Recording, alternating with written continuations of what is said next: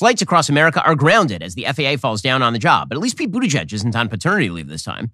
House Republicans move forward with a committee to investigate the deep state, and Joe Biden denies knowing anything at all about missing classified documents. I'm Ben Shapiro. This is The Ben Shapiro Show.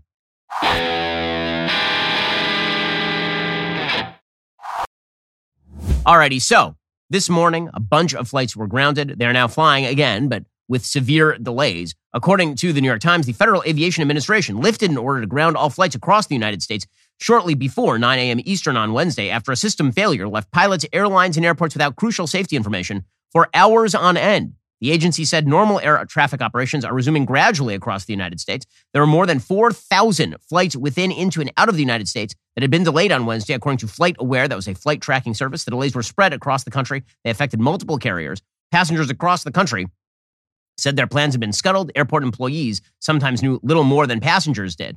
But the good news is that at least Pete Buttigieg is on the job. That's the really important thing. The former mayor of South Bend, Indiana, mostly famous for not being able to fill potholes very well in South Bend, Indiana, and also being gay. He's been just a stellar Secretary of Transportation, from near railroad strikes to failures of supply chains to the airlines actually not being able to get their planes in the air thanks to FAA failures. He's just been a godsend, truly. And it's really his leadership and the leadership of President Biden that's so inspiring. According to Ron Klain, the White House chief of staff, he said, President was briefed by Secretary Pete earlier this morning. The president directed the Department of Transportation, FAA, to restore the system quickly and safely and to determine causes. Secretary Pete will provide the president an update later this morning. Wow. I mean, that is leadership right there. You mean Joe Biden called up Pete Buttigieg and he directed them to restore the system quickly and safely and to determine the causes? That is some ballsy leadership right there. I mean, other leaders, they might have directed Secretary Pete to leave the system down and then to gradually, slowly, and dangerously restore the system and never figure out the causes. But Joe Biden, that man is on the ball. He says that the system had to be restored, and behold, it was. That is just grand leadership there from the president of the United States. Of course, no one's going to really ask, what sort of leadership failures led to this problem in the first place, because that might move too far up the chain. Now, I've never seen as many transportation problems as under Secretary Pete. He's just been doing a stellar job. Apparently, the disruption was caused by an outage to a system the FAA uses to send real-time safety alerts to pilots. Those NOTAM alerts, they're short for Notice to Air Mission, are crucial to planning flights and are used to share information about hazards in the air or on the ground, such as closed runways, airspace restrictions, and navigational signal disruptions. So complete chaos in the air again. This follows shortly on the holiday snafu with regard to Southwest Airlines, which became overwhelmed and canceled thousands of flights over the course of the last couple of weeks. That airline alone canceled about 16,700 flights in the last 10 days of December. That was about half of all U.S. flight cancellations during that period. What exactly does Pete Buttigieg do for a living? What exactly is it? No one seems to know. But he does appear on national television and explain why it is deeply important that he take his husband, Chasen, to various international events, because after all, other secretaries of transportation have also taken their wives to those events. And that is standing up to the man, is talking about that sort of stuff. So, we've got the best men on it. Top men. It's all going to be great. Meanwhile, the House Republicans are moving forward to form a committee to investigate government overreach. This particularly would be true of the so-called deep state. These are career employees and bureaucrats in some of the most powerful areas of the federal executive branch, the FBI, the CIA, the DOJ. And people are fighting mad about it in the press and in the Democratic Party, which is amazing because you'll recall that there have been times in America's past where it's been the Democratic Party that has been very, very upset with the FBI. Go back to the 1960s or go back to the 1930s. You'll recall that the Democratic Party and the media have been very upset with the idea that the federal government should have the power to reach into people's lives and uncover information. And in fact, they've been very much in favor of oversight. The media particularly like oversight committees into things like the DOJ and the FBI because it is that way that the media gain all sorts of information. However, when the shoe is on the other foot and when it seems as though a lot of Democrat staffers are now occupying places of power in these particular agencies, now any sort of oversight is bad. According to the Washington Post, the House on Tuesday approved a GOP resolution to create a select subcommittee Republicans say will launch a far-reaching investigation of the agencies and people that investigated Donald Trump and that Democrats describe as an unprecedented breach of protocol on criminal probes and national security matters. Ah, yes.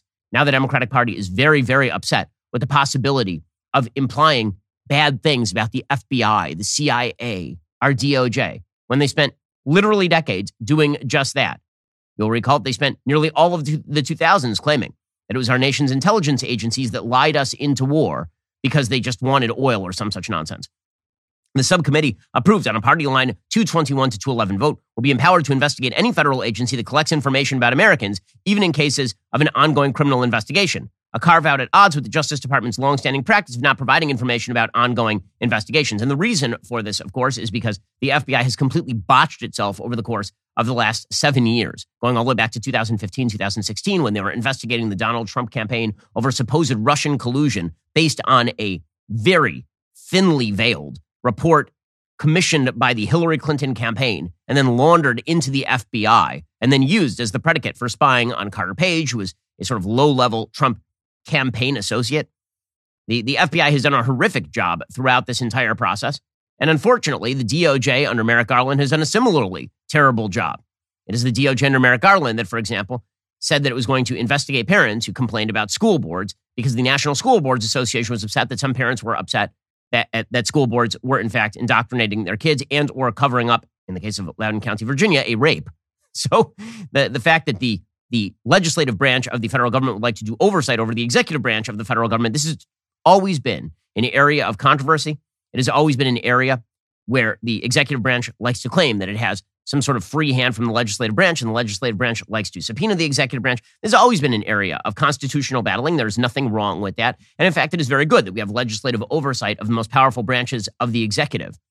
If we did not, the executive would be completely unfettered in its ability to peer into every area of American life.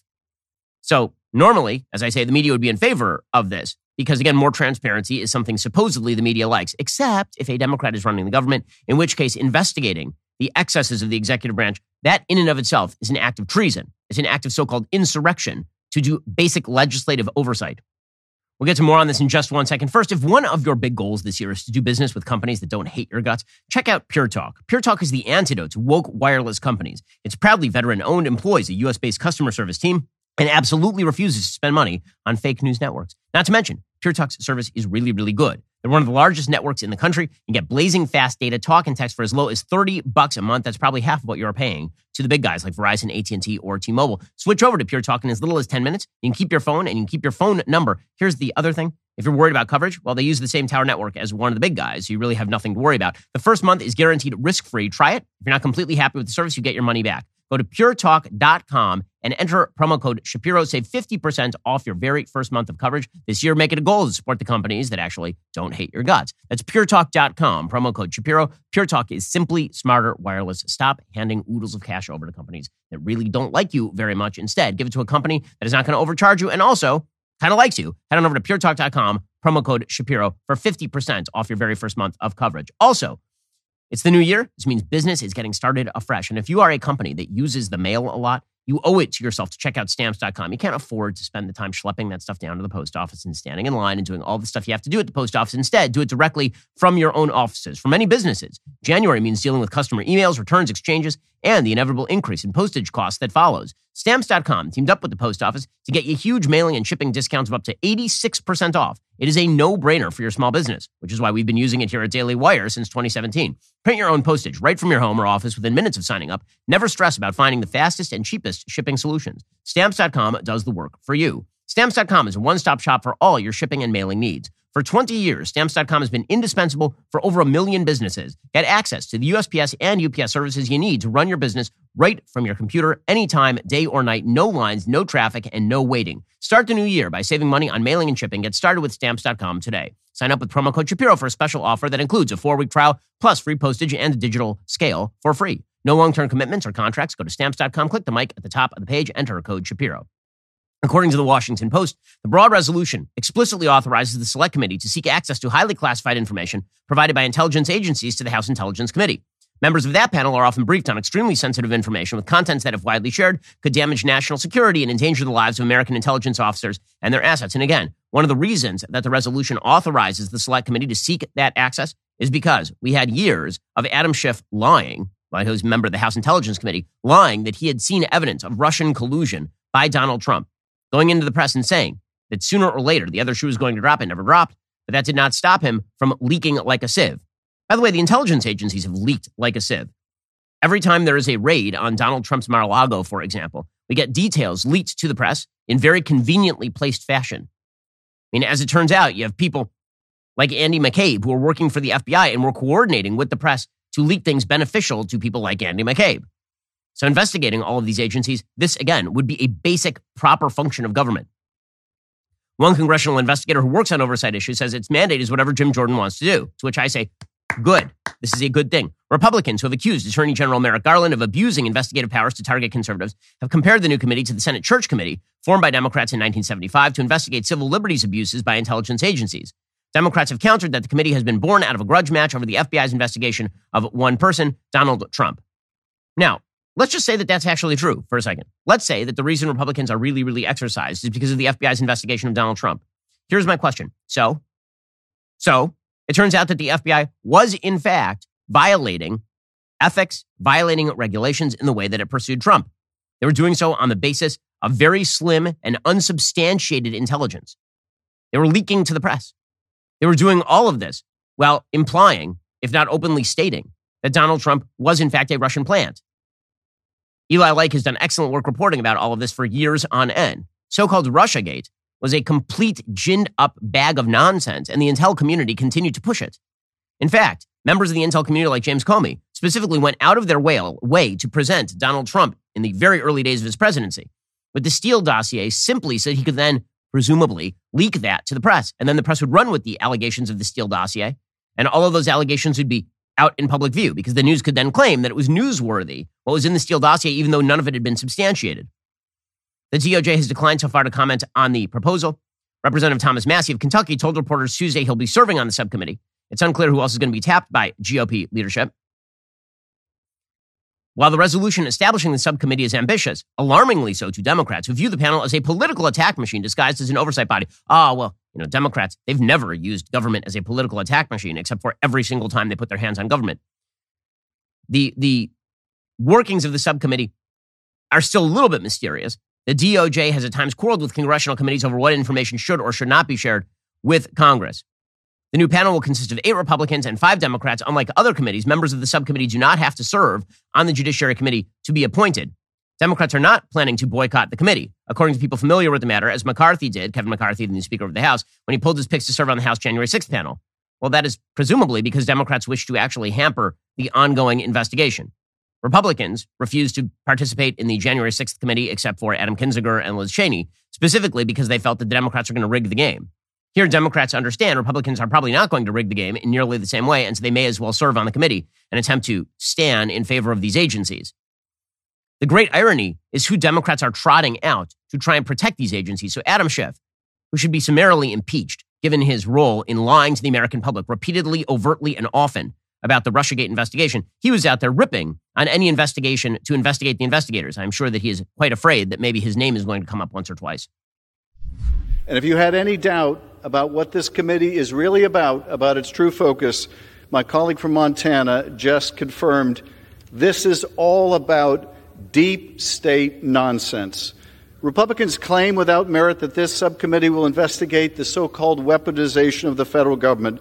But what it's really intended to do is to undermine the legitimate investigation of President Trump's incitement of a violent attack on this building, on this Capitol, on this citadel of democracy.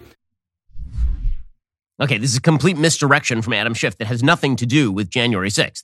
This has to do with the fact that the intelligence agencies did, in fact, exceed their boundaries. The intelligence agencies did, in fact, move beyond their regulatory authority and their investigative authority to lie to courts. And the fact that Adam Schiff is now standing for these people is because he was complicit in all of that. Adam Schiff is one of the worst members of Congress in modern American history, and he is out there standing in favor of these investigative agencies having no oversight. There is a reason for that. That is because they wish for these investigative agencies, who are largely staffed with career Democrats at this point, at least in the highest level positions, not the low-level FBI agents who are doing a really good job, not the people who are staffing up the CIA who are doing their best, the people who are at the upper middle-level management, and the people who have been put in political positions by the Biden administration. They are doing the job that Democrats wish them to do. Merrick Garland is overtly doing that over at the DOJ, so no wonder Democrats are in favor of protecting these particular institutions. Meanwhile, Democratic Representative Jim McGovern of the Massachusetts 2nd District, he is suggesting that Republicans are now anti-police for wanting to do oversight, which is an amazing, amazing thing. Remember, the Republicans overall are not suggesting a complete defunding of these agencies. There are some Republicans who have suggested defunding the FBI. That does not have any really core level support inside the Republican caucus. The notion that Republicans are anti-law enforcement as opposed to anti the abuse of authority by law enforcement is absurd. And Jim McGovern has no leg to stand on right here.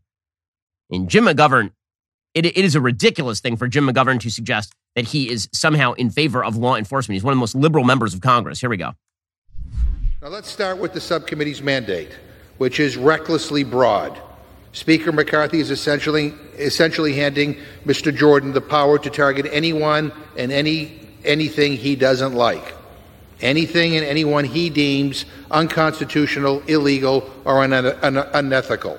Republicans claim to care about law enforcement, but this new committee is about attacking law enforcement. It's about going after people. It's about destroying people's careers and lives.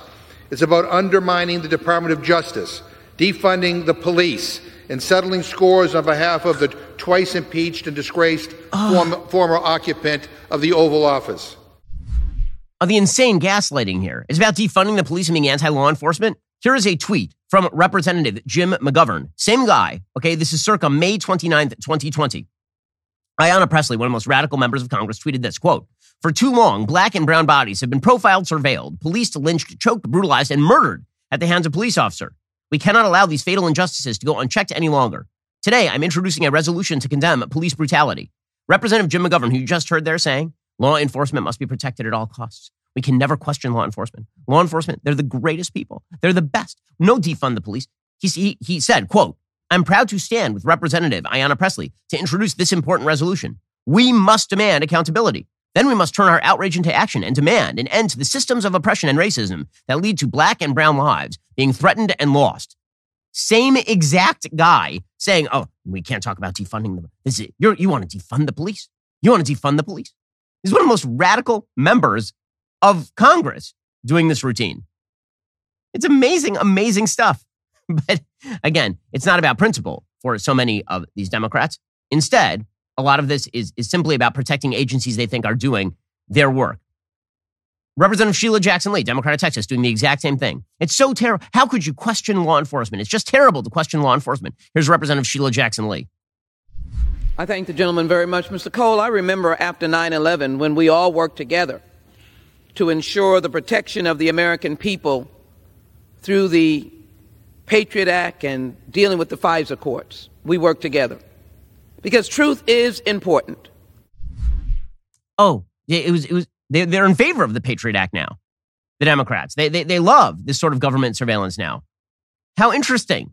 How fascinating. By the way, Sheila Jackson Lee is also a fan of the generalized movement of money away from cops and instead toward social programming or whatever. So it's all hypocrisy. It's all nonsense. And you have to wonder, why are so many people who generally hate law enforcement suddenly so in favor of the powers of law enforcement?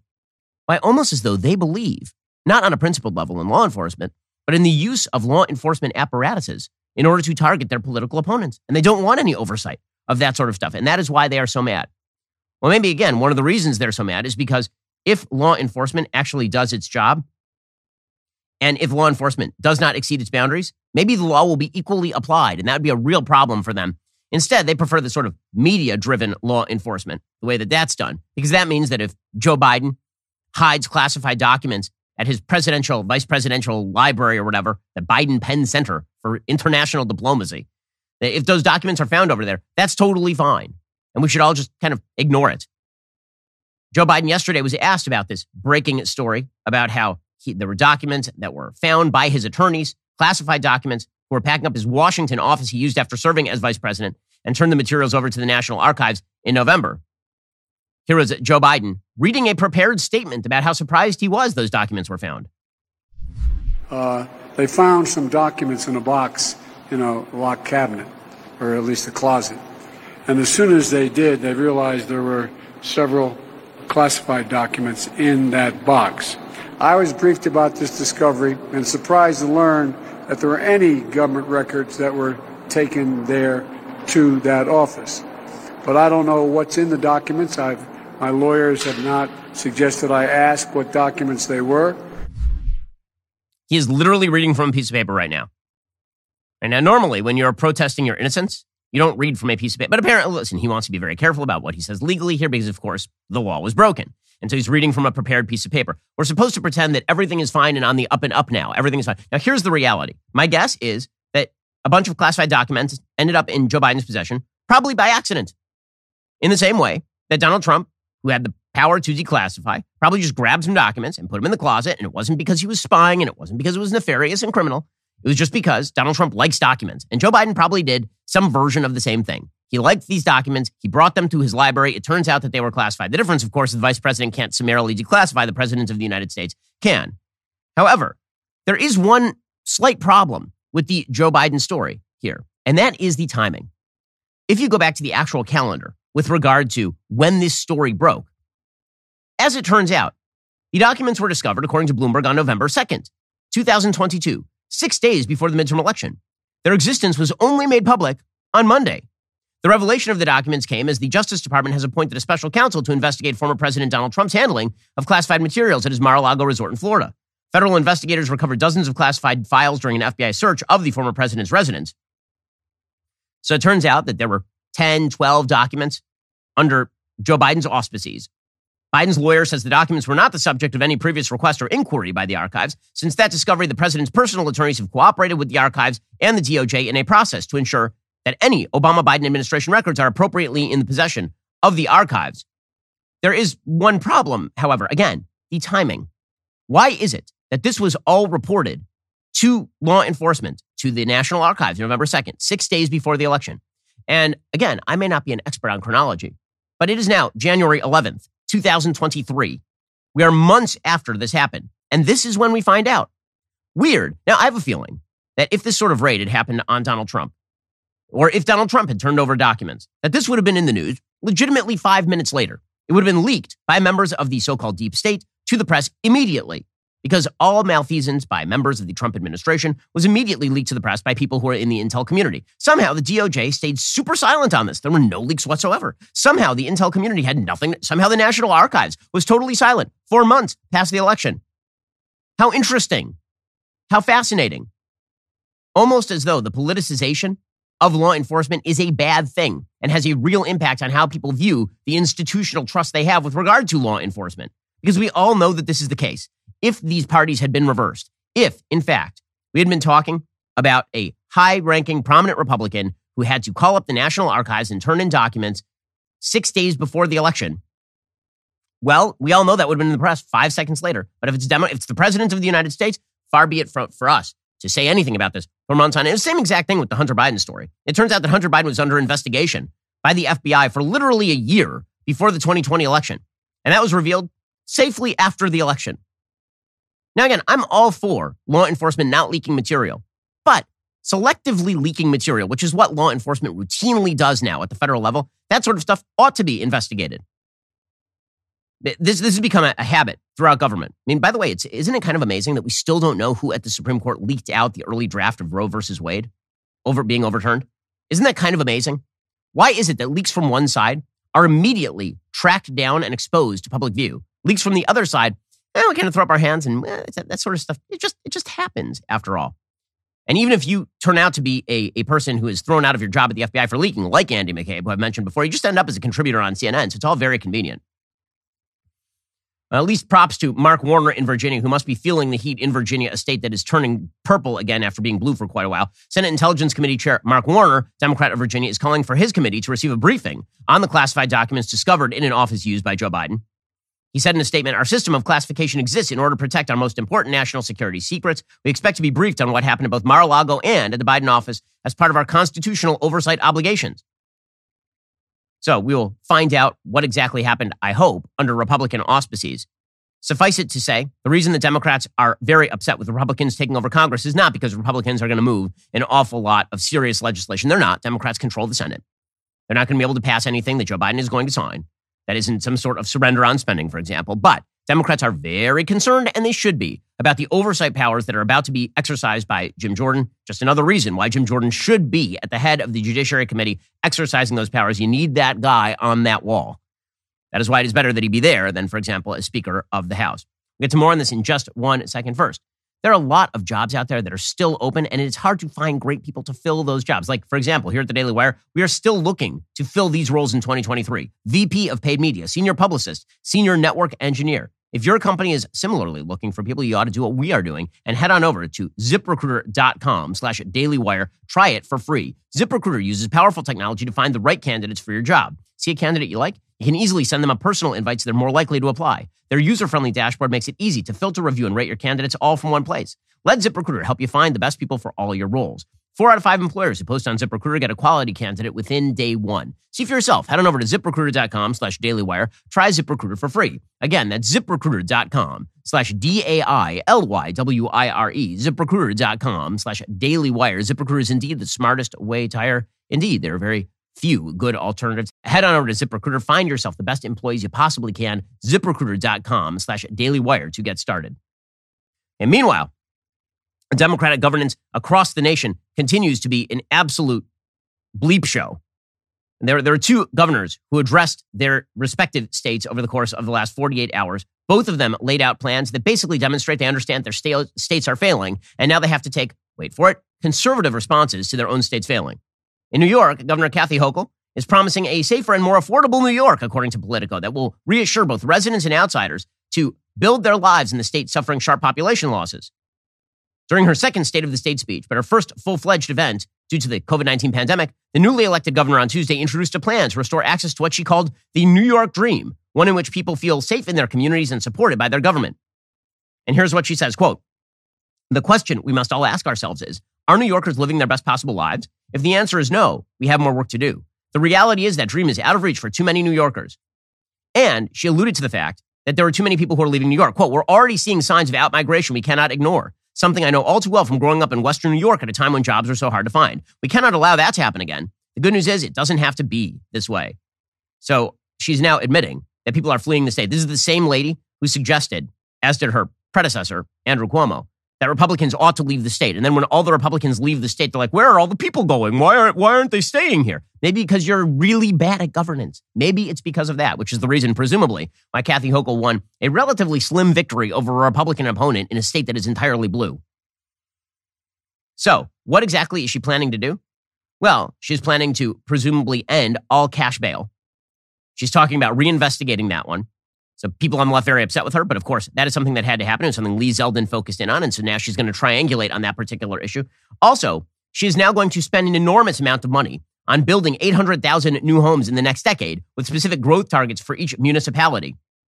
She also announced a minimum wage increase above the current $15 that is tied to inflation. So good luck to New York businesses. She's going to rapidly increase the minimum wage above the current $15 tied to inflation. And also, she is going to use taxpayer dollars in order to subsidize public housing. Good luck, guys. If you think that this is enough triangulation to save your state, not going to happen. But again, it is fascinating to see these certain sort of moves that Hochul is making in a more conservative direction.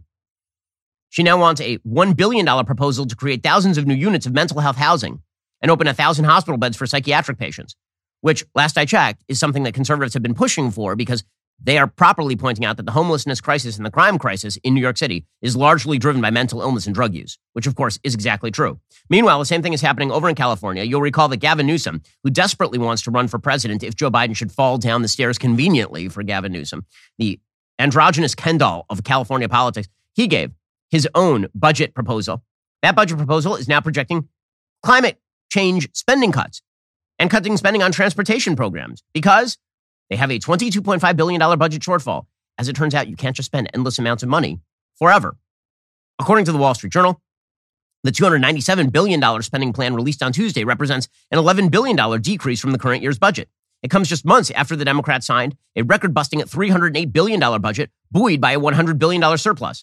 So just a few months after they claimed a $100 billion surplus, they are now claiming a $23 billion deficit. And so now they're going to radically decrease the spending. Newsom said the whiplash demonstrates the effect of California's progressive tax system on state revenues, which rely heavily on personal income taxes, particularly from the ultra-wealthy.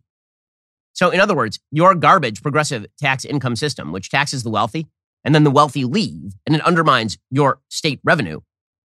Yeah, maybe you should spend less money and tax less. And then maybe people like, Me and my family would not have moved from California. My business wouldn't have taken its 100 employees and moved to Nashville.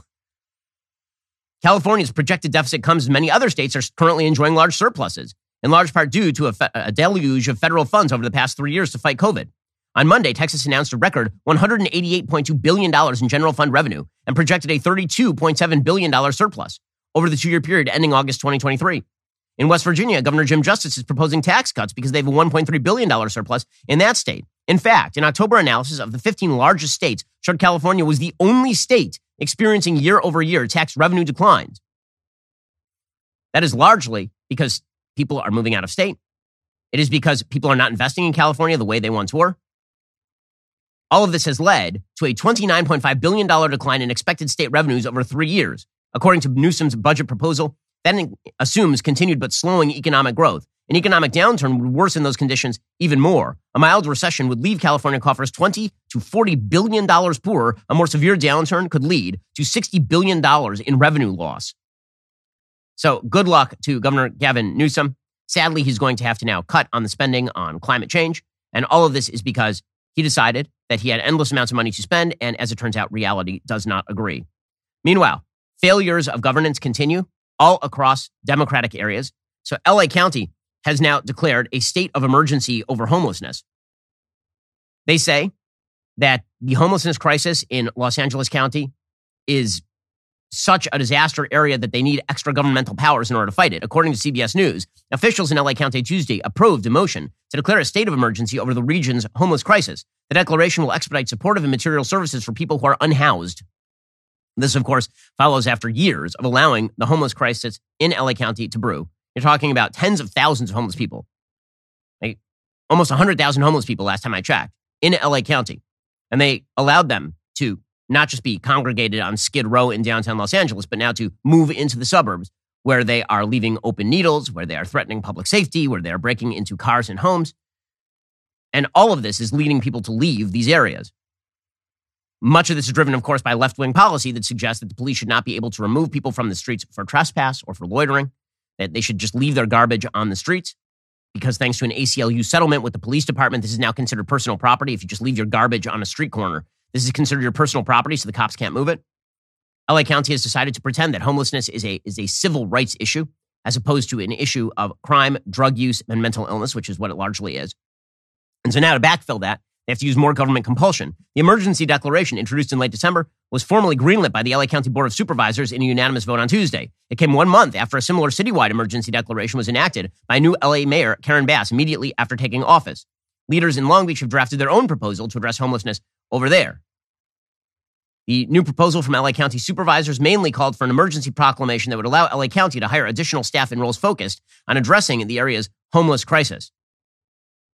LA County's Homeless Initiative, created in 2015, outlined a comprehensive 10-year plan to address homelessness. It is funded through Measure H, a quarter cent sales tax increase approved by LA County voters in 2017 and generating $355 million annually, which apparently is not nearly enough money.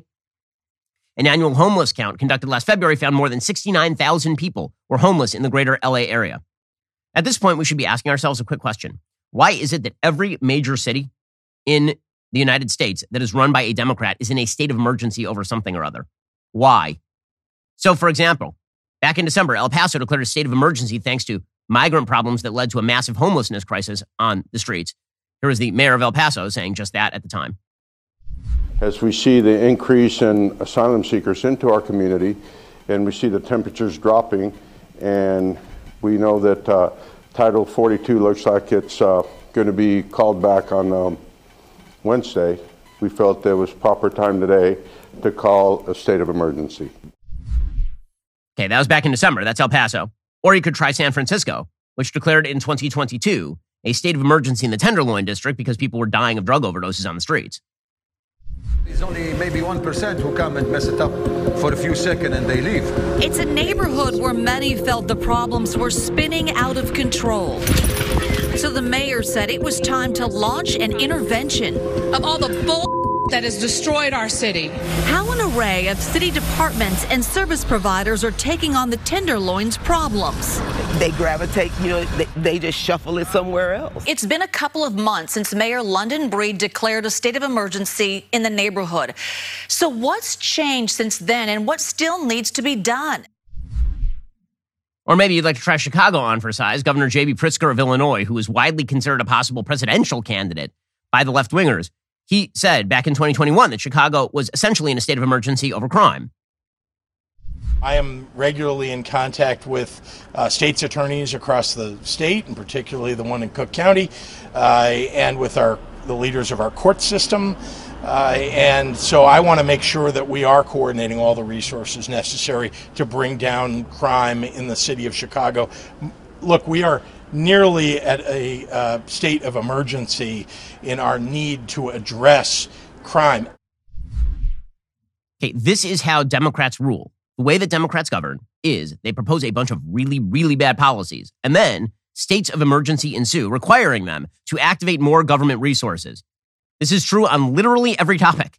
They pursue bad policy that, logically speaking, has bad consequences. And then the bad consequences materialize. And then they say, well, if you just give us more power, maybe we can fix the problem that we created in the first place. It's the same thing on immigration. Joe Biden was down in Mexico doing a meeting with the heads of Mexico and Canada. And he literally said that he wants to make it easier for people to cross the border and get here in Mexico City. And then we wonder why there's an immigration crisis that he's going to the border to address. Because of you, dude. It's because of your policies. People have to make it through jungles and a long journey to the border, and many are victimized, not only in terms of what they have to pay, but victimized physically in other ways. And so we're trying to make it easier for people to get here, opening up the capacity to get here, but not have them go through that god-awful process.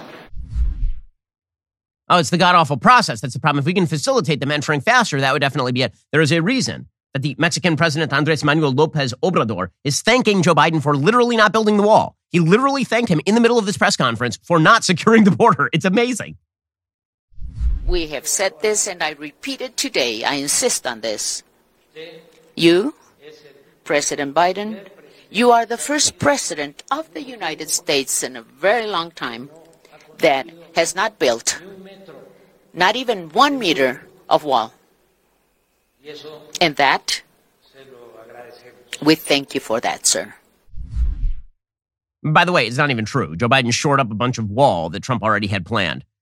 But this is the Democratic way of governance. You govern poorly, and then when the results of the governance materialize, you triangulate like just a little bit, and you claim massive new government powers in order to fix the problem that you created in the first place. Plus, you decide that you can get involved in every single aspect of everybody's lives. We'll get to that in just 1 second. Well, folks, in 2022, we launched Jeremy's Razors as a joke, but it was an important joke. Now, just 9 months and 15 premium products later, we've amassed the largest social media following of any brand in the category and taken over $10 million away from so-called men's grooming companies that despise masculinity. But that was just the beginning. This year, we've got even more great products and woke scorching endeavors in store. Skip the resolutions, join the revolution. We will upend the woke economy and finally give conservatives a return on their values. Are you ready to make a change this year? Pick up Jeremy's Razors, hair, skin, beard, and body care products today. Go to dailywire.com/Ben. That's dailywire.com/Ben today to get started. Okay, so Democrats really bad at running things like cities and the border and, many, many things. Because here's the thing. Any politician who refuses to actually recognize reality is bad at running things. That's true Republican or Democrat. Whenever people say they can fix all your problems, they're just lying to you. But everybody who's in a position of power always thinks they can fix all of the problems, or at least they're going to force you to fix the problems on your dime.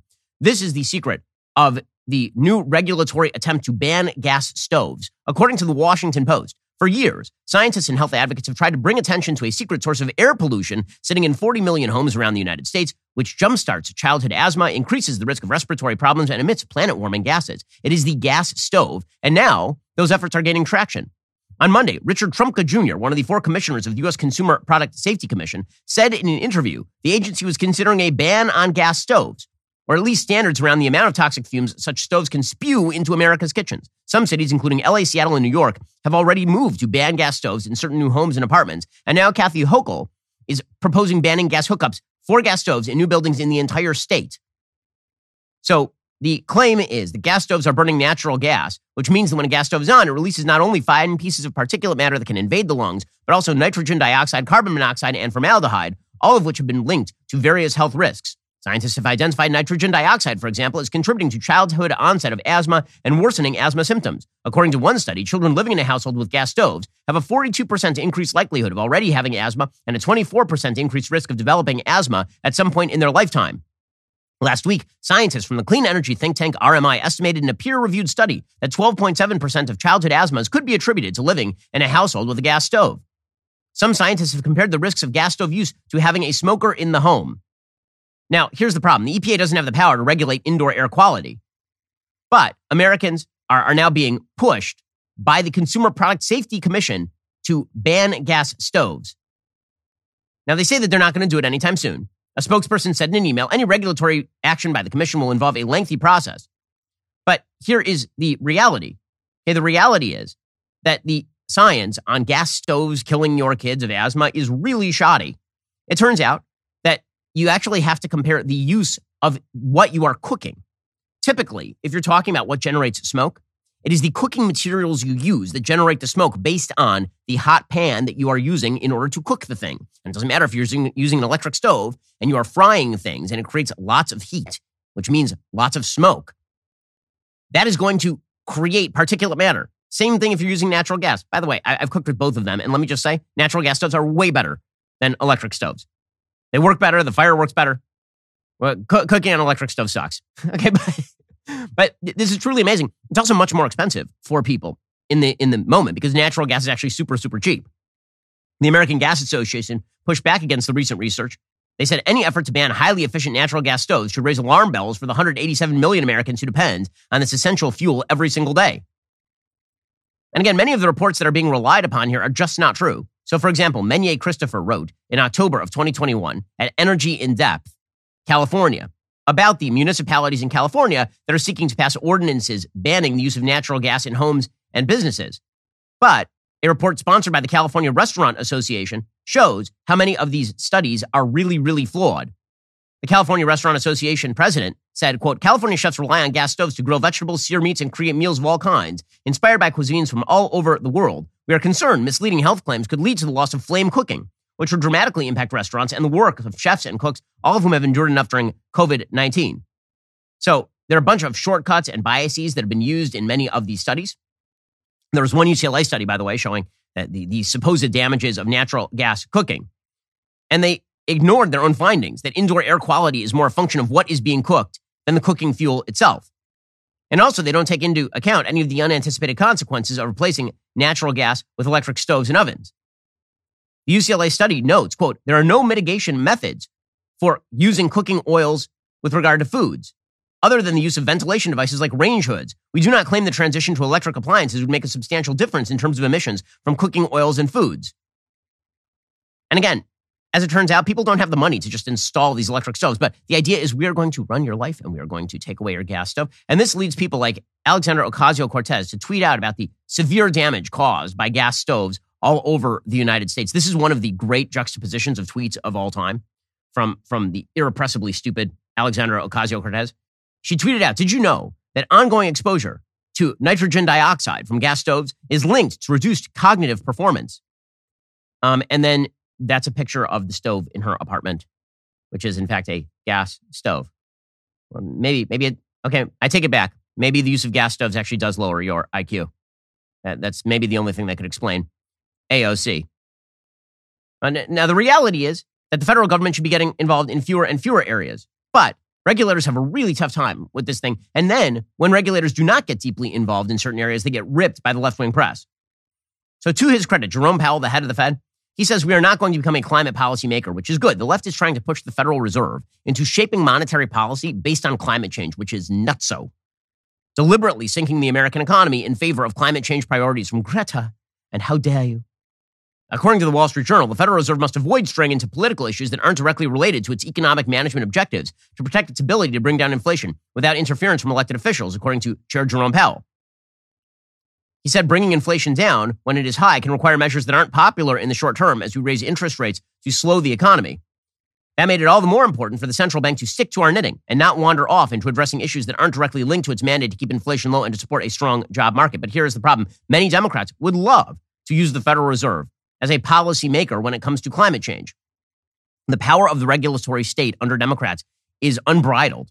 And this is why they object so strongly when it comes to the DOJ or the FBI or the CIA. They don't like legislative oversight because the legislature is basically a vestigial organ of government. According to people on the left, it should be regulators who know better than you how often you should shower and what sort of shower heads you should use, whether or not you should be using a gas stove or an electric stove. And the Federal Reserve should be determining climate change policies.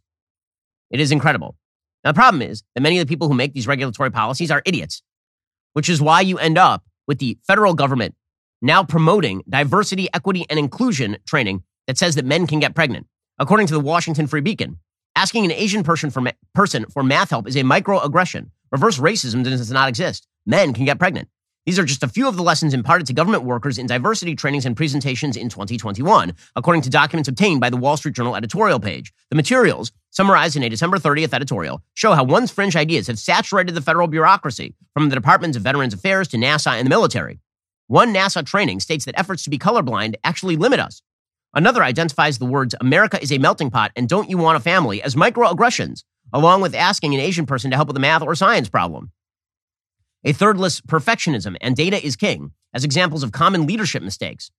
Value and center lived experience, the presentation says, do not demand data in order to accept a person's individual perspective or to utilize that perspective in decision-making. The focus on subjective experience extends to the Army, where two separate trainings, one for commanders and another for special staff, feature a vignette about a soldier who wants to discuss his newly confirmed pregnancy. Another vignette collapses the distinction between gender and biological sex, imagining a urine collector who is uncomfortable observing soldiers who are not the same biological gender as the observer. Many of those presentations came after President Joe Biden signed an executive order in June 2021, instructing agencies to beef up their diversity programming. These lessons do not come cheap, by the way. From 2020 to 2021, the CDC alone spent over $300,000 on dozens of diversity trainings, including Let's Talk About Systemic Racism, Unconscious Bias, and Privilege, and Bambi versus Godzilla, dealing with different, diverse, and sometimes difficult people. Solid stuff here from our federal regulatory agencies, training their workers in left-wing nonsense. And then these are the people who say, we don't need any oversight at all. Oversight is really, really bad, but we will oversee every aspect of your lives. And then when we blow it, we'll declare an emergency and say that the only way to fight this particular emergency is for you to give us more power. It's an ever-spiraling series of demands for more power. They exercise power in your life. They fail. The failure causes them to exercise even more power in their life, in your life. They fail. They demand ever more power. Ever, ever, forever. It is an amazing aspect of democratic governance. And this is why some oversight would go a long way. Because when people see the regulatory excesses and the overuse of executive branch power in the federal government, maybe they'll start to think twice before handing government that power in the first place. Alrighty, guys, the rest of the show is continuing now. You're not going to want to miss it. We'll get into the media's addiction to pretending that men can be women, up to and including actual mosque bombers. Yeah, that's a crazy story. Plus, we'll examine why exactly the media are treating weird and horrible political situations in Brazil and Peru very differently. If you're not a member, become a member and use code Shapiro at checkout for 2 months free on all annual plans. Click that link in the description and join us.